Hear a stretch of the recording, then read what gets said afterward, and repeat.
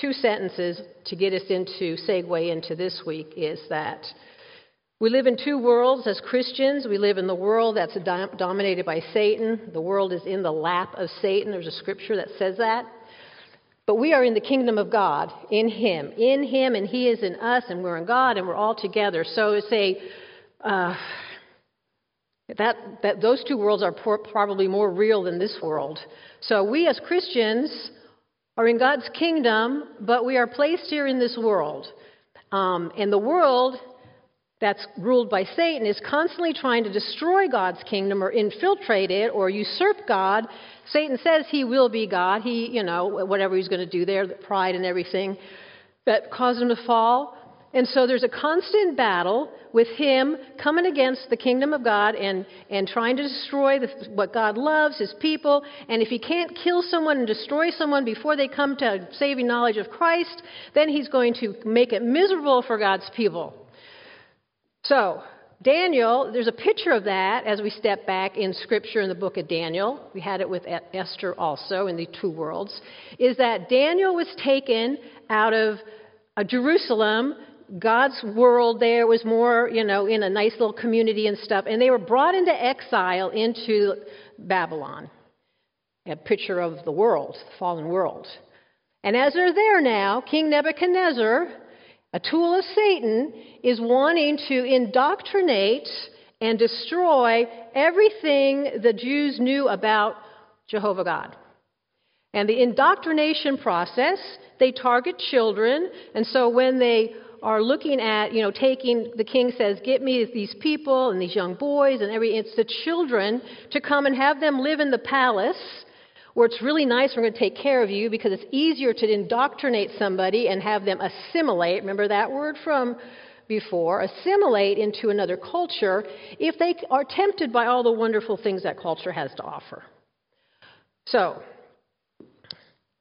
Daniel and his friends are fighting this off. They can't change their name. They can change their name, but they continue to keep their names, their Hebrew names, amongst themselves. They continue to gather together, and they continue to keep their focus on Christ.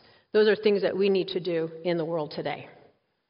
Now we're coming into, he's been there a couple years, 3 years plus years. We don't know how long, but it's at least 3 because he's had his training. He's in the king's service now. And they are troubling times. They're interesting times. But we live in interesting times too. That's kindly said, isn't it? Interesting times.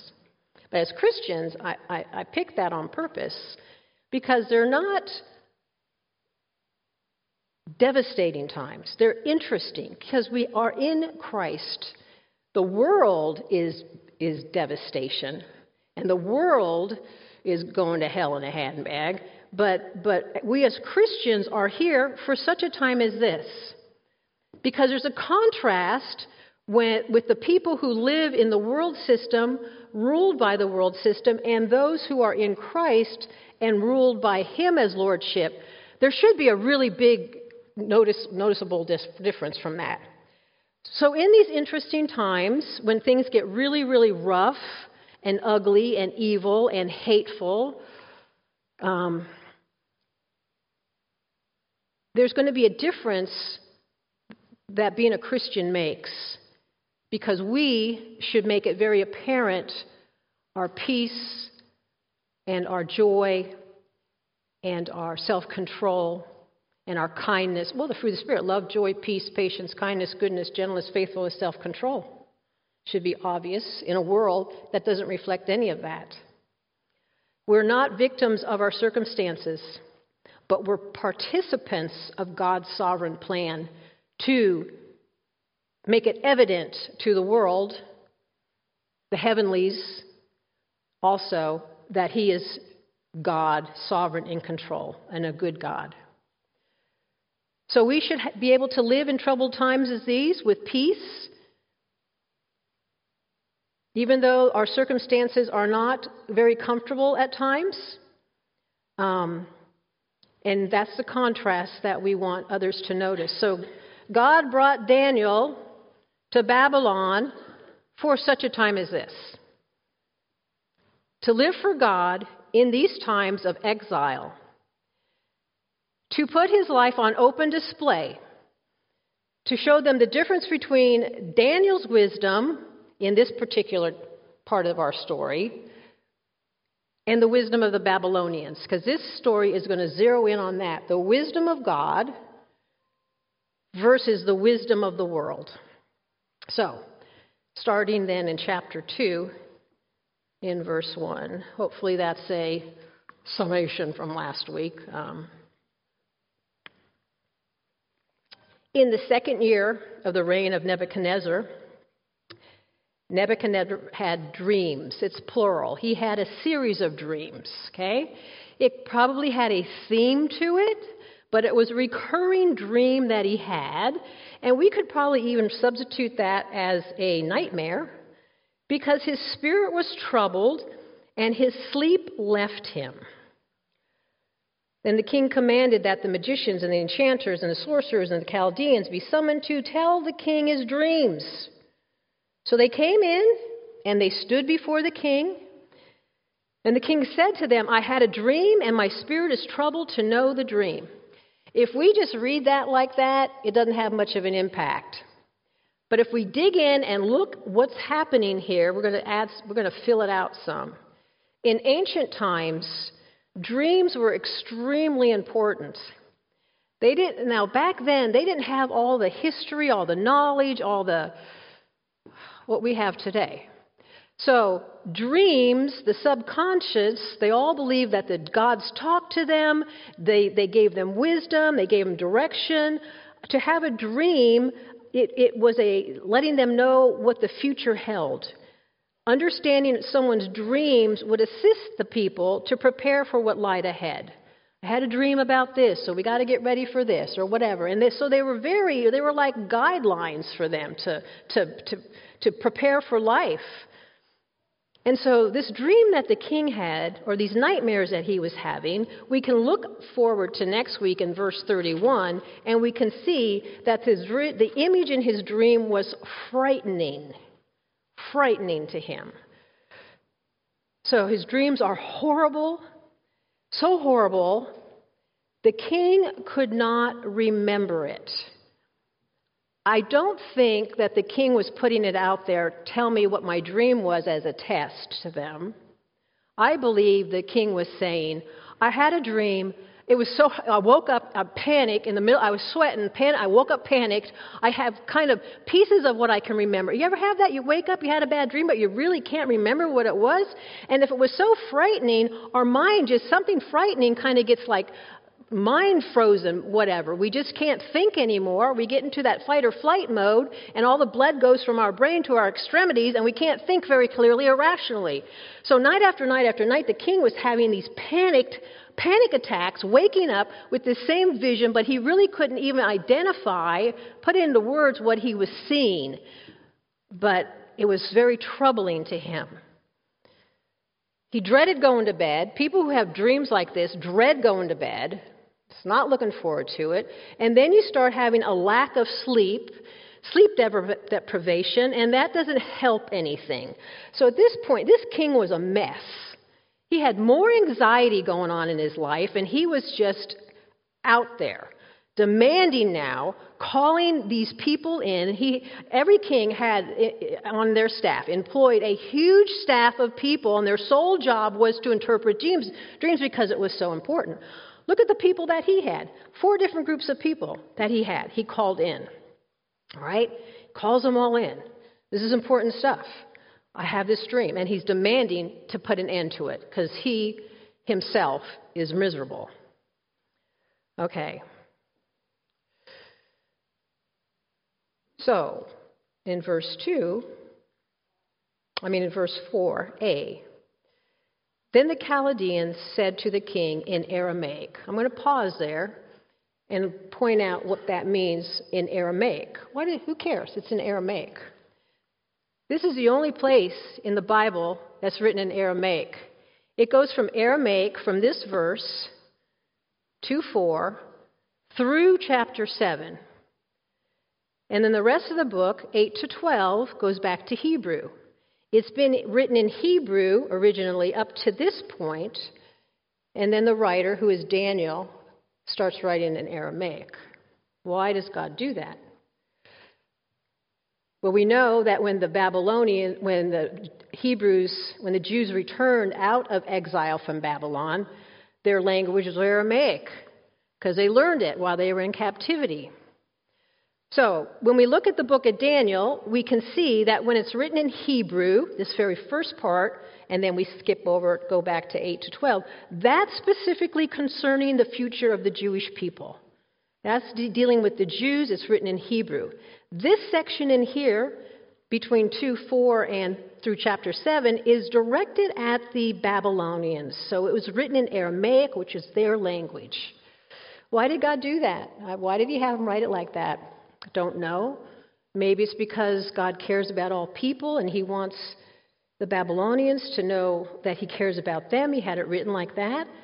Don't know for sure, but we do know this from that, is that it gives stronger evidence to the fact that Daniel wrote it, because he was a Jew who knew Aramaic. Okay. So they talked to the king in Aramaic, the Chaldeans. "O king, live forever, do their thing. Tell your servants your dream, and we will show you the interpretation." The king answered and said to the Chaldeans, "The word from me is firm. If you do not make known to me the dream and its interpretation, you shall be torn limb from limb, and your houses shall be laid in ruins." Limb from limb, that's one of those words that have kind of stayed with us for a while, but if you get in and dig in what he was really talking about there, apparently, we know how torturous these people were. They were pretty cruel. With this limb from limb thing, apparently, they would have a section of trees, and they would bend. I don't know what kind of trees they were, because they bent the trees in, and they would tie this limb to this tree coming in, and this limb to this tree, and, they probably have them spread out like this parallel, that limb, and so you had them tied to different trees, tied at the top, and then they cut the rope, and the tree sprung, and it pulled their limbs out.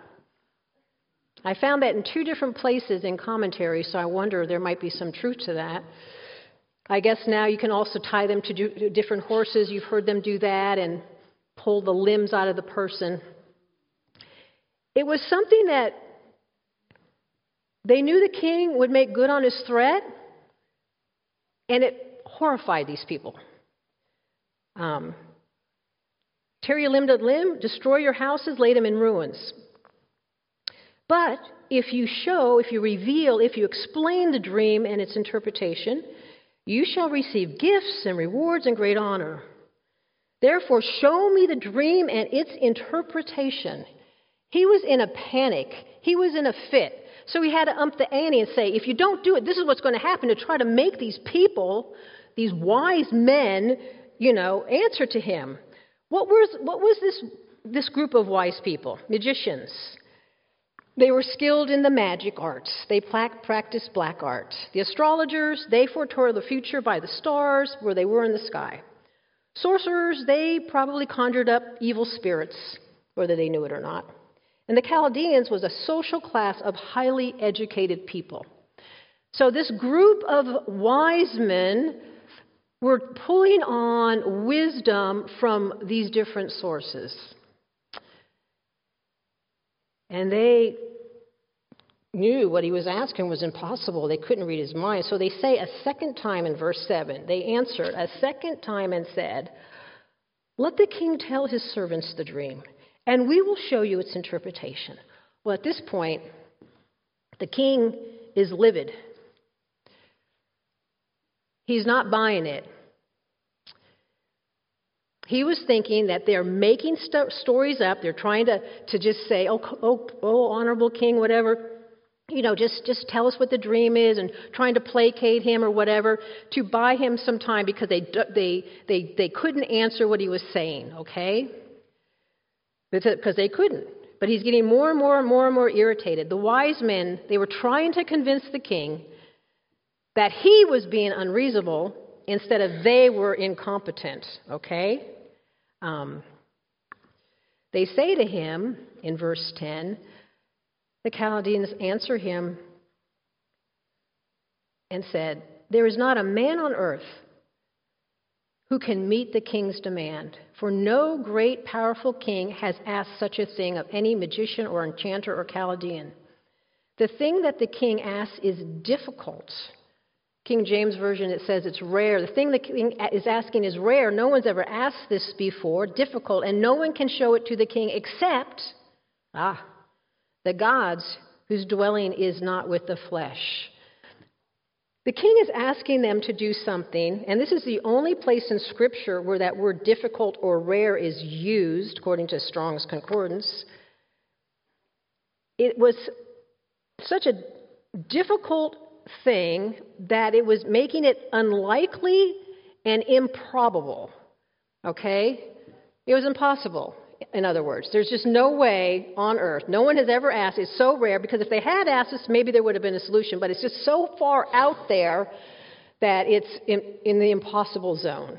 And they attribute it to it. No human being can help you with this. It's only the gods, but the gods don't dwell among us. That was their out on it. So the king answers and says to them,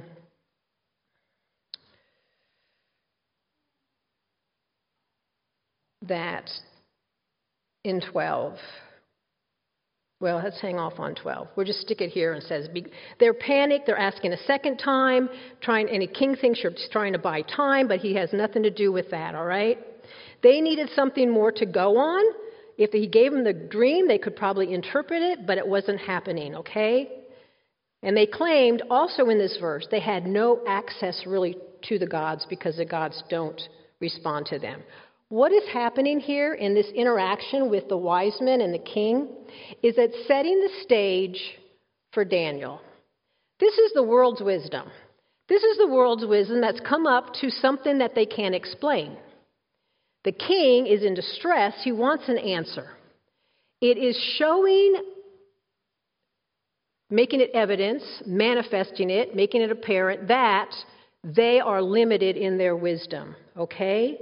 God is lining all this stuff up because God does reveal his plan to his people. Remember last week we found some verses in Isaiah that talked about that they would be taken into Babylon. They'd be there for 70 years. Remember all that kind of stuff? It was all laid out. God lets you know all that. God lets us know what's going to happen in the end here. We know what's going to happen, okay? So he does reveal his plan to his people.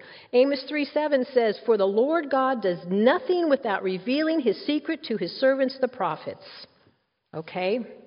What we're seeing here now, as David comes on the scene, that his faith in God is being put on public display. Okay? So, in verse 12, we have a picture of Daniel's faith. Verse 12 says, "Because of this, the king was angry and very furious." At this point, I think he's about to go mad, and he commanded that all the wise men of Babylon be destroyed. He's irrational at this point, just irrational. I mean, we're talking about a lot of people. He's just going to wipe off, just kill them all. Just a knee-jerk reaction. Just kill them.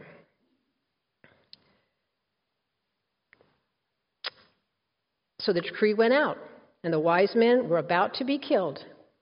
And they sought Daniel and his companions to kill them. So here they are. They're killing off, starting to kill off all the wise men. They go after to get Daniel and his friends, and they were going to put them in the group. They were going to kill them.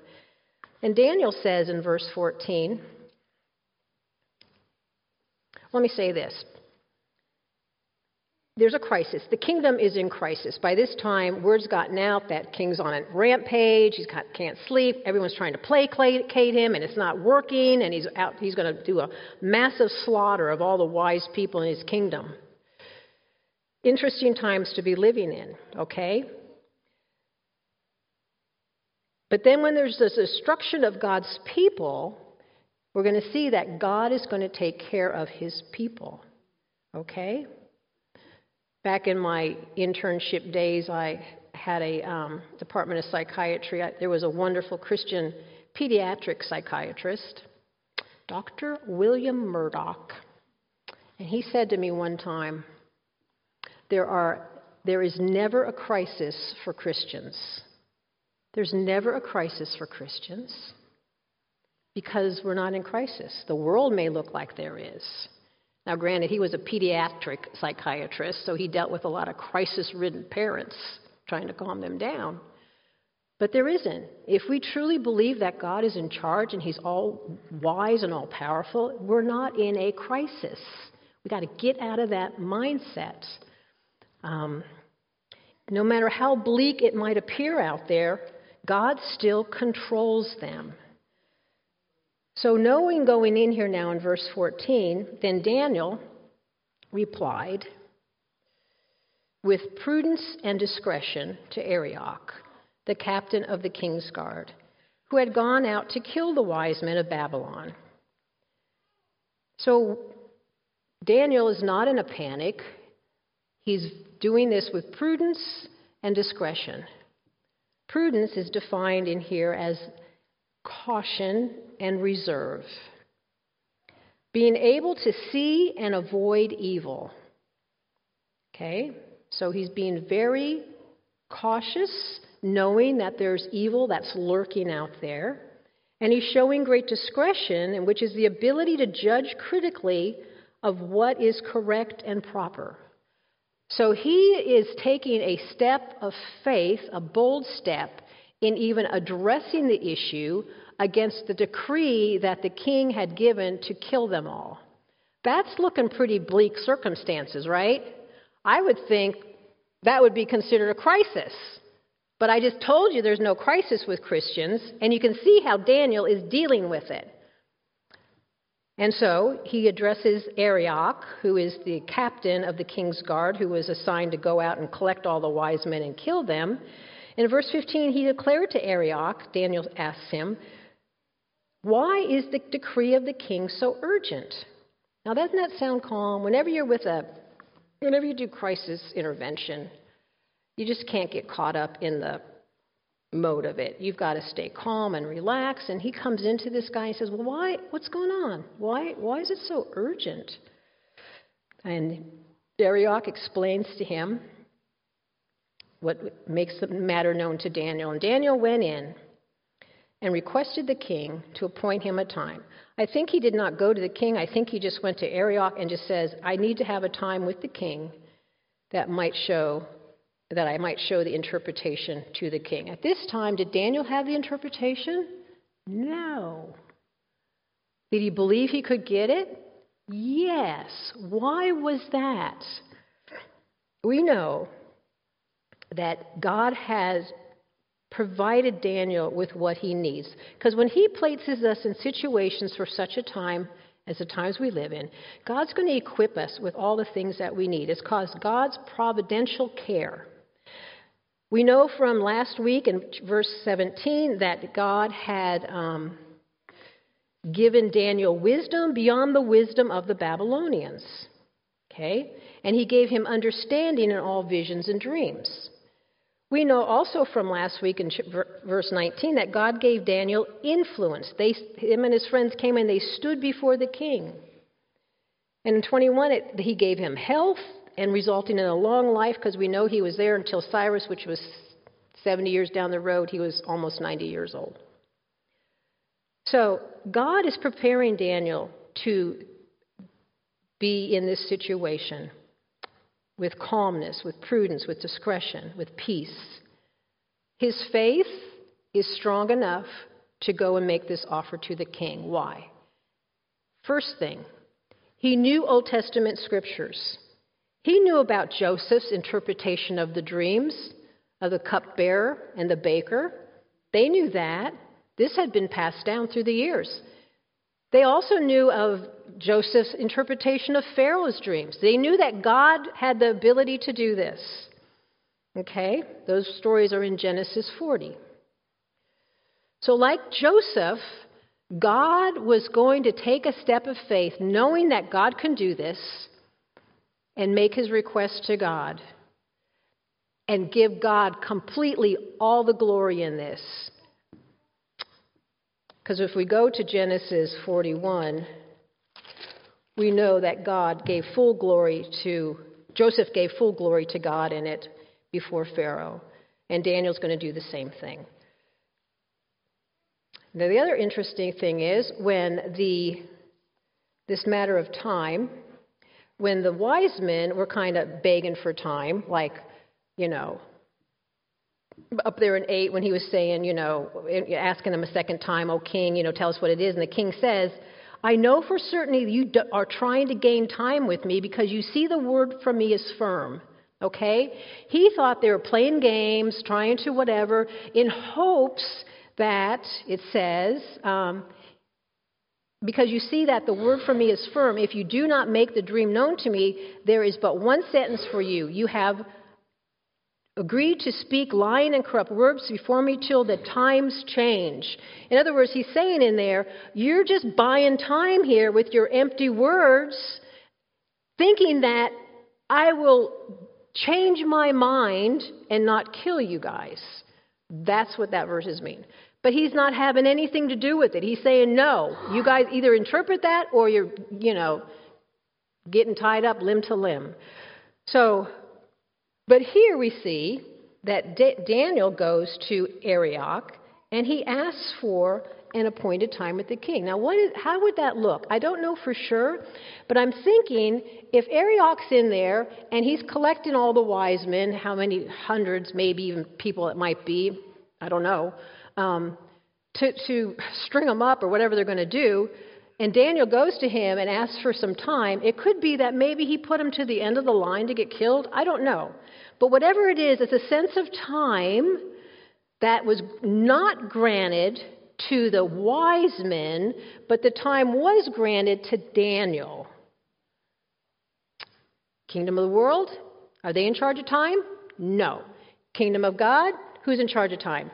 God. He created time. He's got this. We're never out of time. We always have enough time for stuff. Okay. So faith, this is another picture here of faith in God is being put on open display. Okay? So Daniel is kind of got some time, his number's not called up to go get killed. We don't know if any of the wise men started to get killed. We don't know really what's happening here. But it seems like it happened pretty quickly. He now goes back to his house. Because now what? Now what is he going to do? This is happening. The king had a dream. The king is demanding the interpretation of this dream. In interesting times like this, don't we collect our friends and pray? So Daniel calls a prayer meeting. I already had a couple of those this morning. Will you pray? I need to pray for this, whatever. Hey, this is what we do. This should be a day-to-day, sometimes hour-to-hour thing. Can you pray for me? Because it's not a crisis, a situation. We need God's wisdom in this. Will you pray? Okay? So in verse 17, Daniel went to his house and made the matter known to Hananiah and Mishael and Azariah, his companions. And you remember what their names meant? God is my judge. Who is like God? Jehovah is gracious. Jehovah is my helper. There you go. So he tells them to seek mercy from the God of heaven concerning this mystery, so that Daniel and his companions might not be destroyed with the rest of the wise men of Babylon. Seeking mercy. It reflects back, one of the commentators pulled out that the prayer that Solomon had at the temple was a prayer about asking for compassion when they get taken into captivity.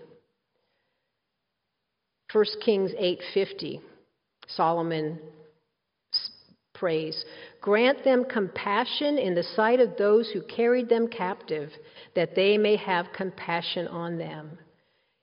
The temple was probably destroyed at this time by Nebuchadnezzar. The temple didn't exist. But the prayer that was prayed at the dedication of that temple, God's words carry on. Flowers fade, right? But the word of God lasts forever. And so they're praying in accordance to this, that there would be compassion on it. And we know from James 5:16, this ESV version, I'll read it here, that if we confess our sins to one another and we pray for one another, that you may be healed, the prayer of a righteous person has great power as to its working. A lot of us are more familiar with the King James version of that. Confess your faults to one another and pray for one another that ye may be healed. The effectual, fervent prayer of a righteous man availeth much. So these men probably went back to Daniel's house, confessing their sins to one another so they can have pure hearts before they go to God and plead for compassion and mercy. But their hearts had to be clear, because then we know a righteous man, pure motive. And so many times when we're in a panic, we just go to God without really checking out our own hearts. So to confess our sins, to clear our hearts before we go to the throne of God, and then make our requests known to Him, in that righteous position, our requests get a lot of work done. And you can see here it did, because in verse 19, the availeth much, God answered their prayer, and he revealed the dream to Daniel. Then the mystery was revealed to Daniel in a vision of the night. And Daniel blessed the God of heaven. Then Daniel blessed the God of heaven. This brings to mind the 10 lepers in Luke 17, where God healed them. 9 of them went on their jolly way, and it was only the one that came back. So many times we get answers to our prayer, and we might tell each other, oh, yeah, this is what happened, this is what happened. Not all the time do we say, and this is what God did, and I am so thankful. Check our words next time when we share with each other how an outcome of something that was difficult.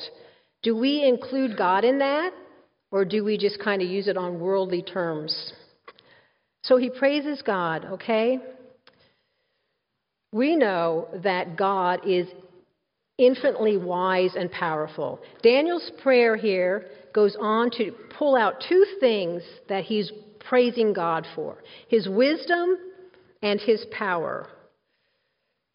Before I read that, let me read you this little thing. A.W. Tozer has a book called The Knowledge of the Holy. And he has a chapter in it called The Wisdom of God. I quote from him: "The idea of God as infinitely wise is at the root of all truth. Wisdom has the ability to devise perfect ends and to achieve those ends by the most perfect means. Wisdom sees the end from the beginning, so there can be no need to guess or conjecture. Wisdom sees everything in focus, each in proper relation to all, and is thus able to work toward predestined goals with flawless precision. In all of God's acts are done in perfect wisdom, first for his own glory, and then for the highest good of the greatest number for the longest time. And all his acts are as pure as they are wise, and as good as they are wise and pure." Listen to this part. "Not only could his acts not be done better, a better way to do them could not be imagined." I love that. "An infinitely wise God must work in a manner not to be improved upon by infinite creatures." I love that one too. How he's going to unfold it, we couldn't have done a better job with it. That's the wisdom of God, okay? That's what Daniel is praising him for, his wisdom and his power. His sovereignty makes him all-powerful, okay? Although all wisdom and power are God's, he imparts it to us. And the greatest portion of God's wisdom is reserved for God's people. 1 Corinthians 2:14 Now, this is the other side of the cross, okay? But he gave it to Daniel and them too. 1 Corinthians 2:14, the natural person does not accept the things of the Spirit of God, for they are folly to him, and he is not able to understand them because they are spiritually discerned. Okay, so it's the spiritual person that can understand the spiritual things, the wisdom of God that he imparts. So Daniel is in his prayer now, blessed be the name of God forever and ever, to whom belong wisdom and might. He changes times and seasons. There's our time. He's in charge of time. He removes kings and sets up kings. He gives wisdom to the wise. Who's the wise? His people, those who can spiritually discern things, and knowledge to those who have understanding. He reveals deep and hidden things. He knows what is the darkness and the light that dwells with them.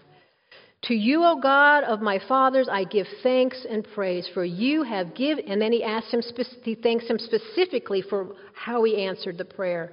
For you have given me wisdom and might, and have made known to me what we asked you. For you have made known to us the king's matter. Specifically, thanking him for that. Prayer is a conversation with God. God is answering man's prayer. Babylonians, this was impossible. There's no way you're going to know this. No man can know it. And the gods know it, and they don't dwell with man, so it's not going to happen. But we're finding out here, remember, his faith is on display, the faith in God's kingdom, that it's not impossible to get understanding from God, okay? The worldly wisdom, at the root of all that, with the watching the stars, you can understand some things with the stars, but not a lot of stuff. Or evil spirits, that we know they lie and everything, and just, trying to figure out patterns and stuff. And that's coming from our worldly vision, which is a little bit corrupt and off, and it's just, so it's never there's never real wisdom. The wisdom of God is coming from him, for what I just wrote to you on Tozer's thing. And he imparts it to his people. Okay? So there's no need for us to really interpret strange dreams or, tarot cards. We don't do that stuff. What we do is right here. We read it, we study it, we memorize it, we dive into its depths, we ponder the great intellectual insights of Scripture, we feel the intensity of its convictions. There's two things with God's wisdom, okay? I read you a beautiful explanation from Tozer what his wisdom is. On our end of it, there's two aspects to wisdom, an objective and a subjective. This is what I want you to pull out of here today.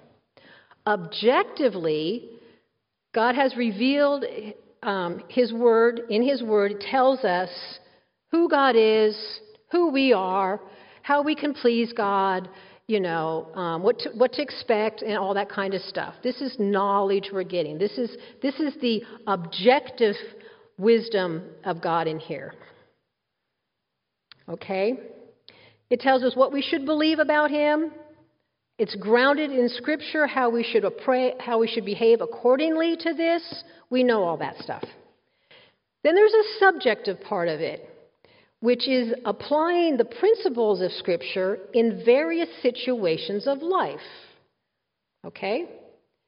This subjective wisdom, or the wisdom that comes subjectively, happens through prayer, humble petition, seeking to understand how God wants us to apply his word in these interesting times, in this situation.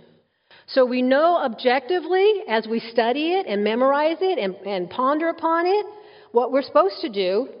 But then what does it actually look like in real life? What do I really should do? It doesn't say this is what you need to do with your finances or your whatever. I know we're supposed to honor God with it, but what?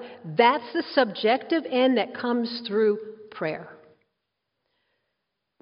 To seek to understand how God wants us to apply this.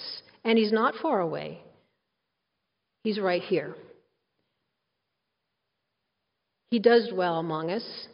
He dwells in us. Jesus Christ came that God may dwell among us. And when he ascended to heaven, his Spirit now indwells us. The Babylonian wise men did not have any of this, but we do. Colossians 2:3 says, "In Christ are hidden all the treasures of wisdom and knowledge." And one last thing to look up here, Isaiah 11. I love Isaiah. Isaiah 11, talking about Jesus is about to come in verse 1. There shall be a shoot from the stump. But taking it in verse 2, "And the Spirit of the Lord shall rest upon him, the Spirit of wisdom and understanding, the Spirit of counsel and might, the Spirit of knowledge and the fear of the Lord." Those same things, God's Spirit indwells us. Indwells us. So we have, in this chapter we just read, in this part of chapter 2, a contrast between the worldly wisdom of the Babylons, who admittedly said they can't access to God's wisdom because they don't live here, to the wisdom of God that says, yes, I dwell among you, and I know all the deep things, and I do impart this to us. So we have to ask ourselves, is our faith on open display out there? Do we get in a panic? Do we resort to, I don't know what to do, or whatever? Or do we calmly take on these little things that come our way with prudence and discretion and go subjectively to God in prayer, so we can have what they see in us can be a contrast to the world that's just in a panic and how they deal with it?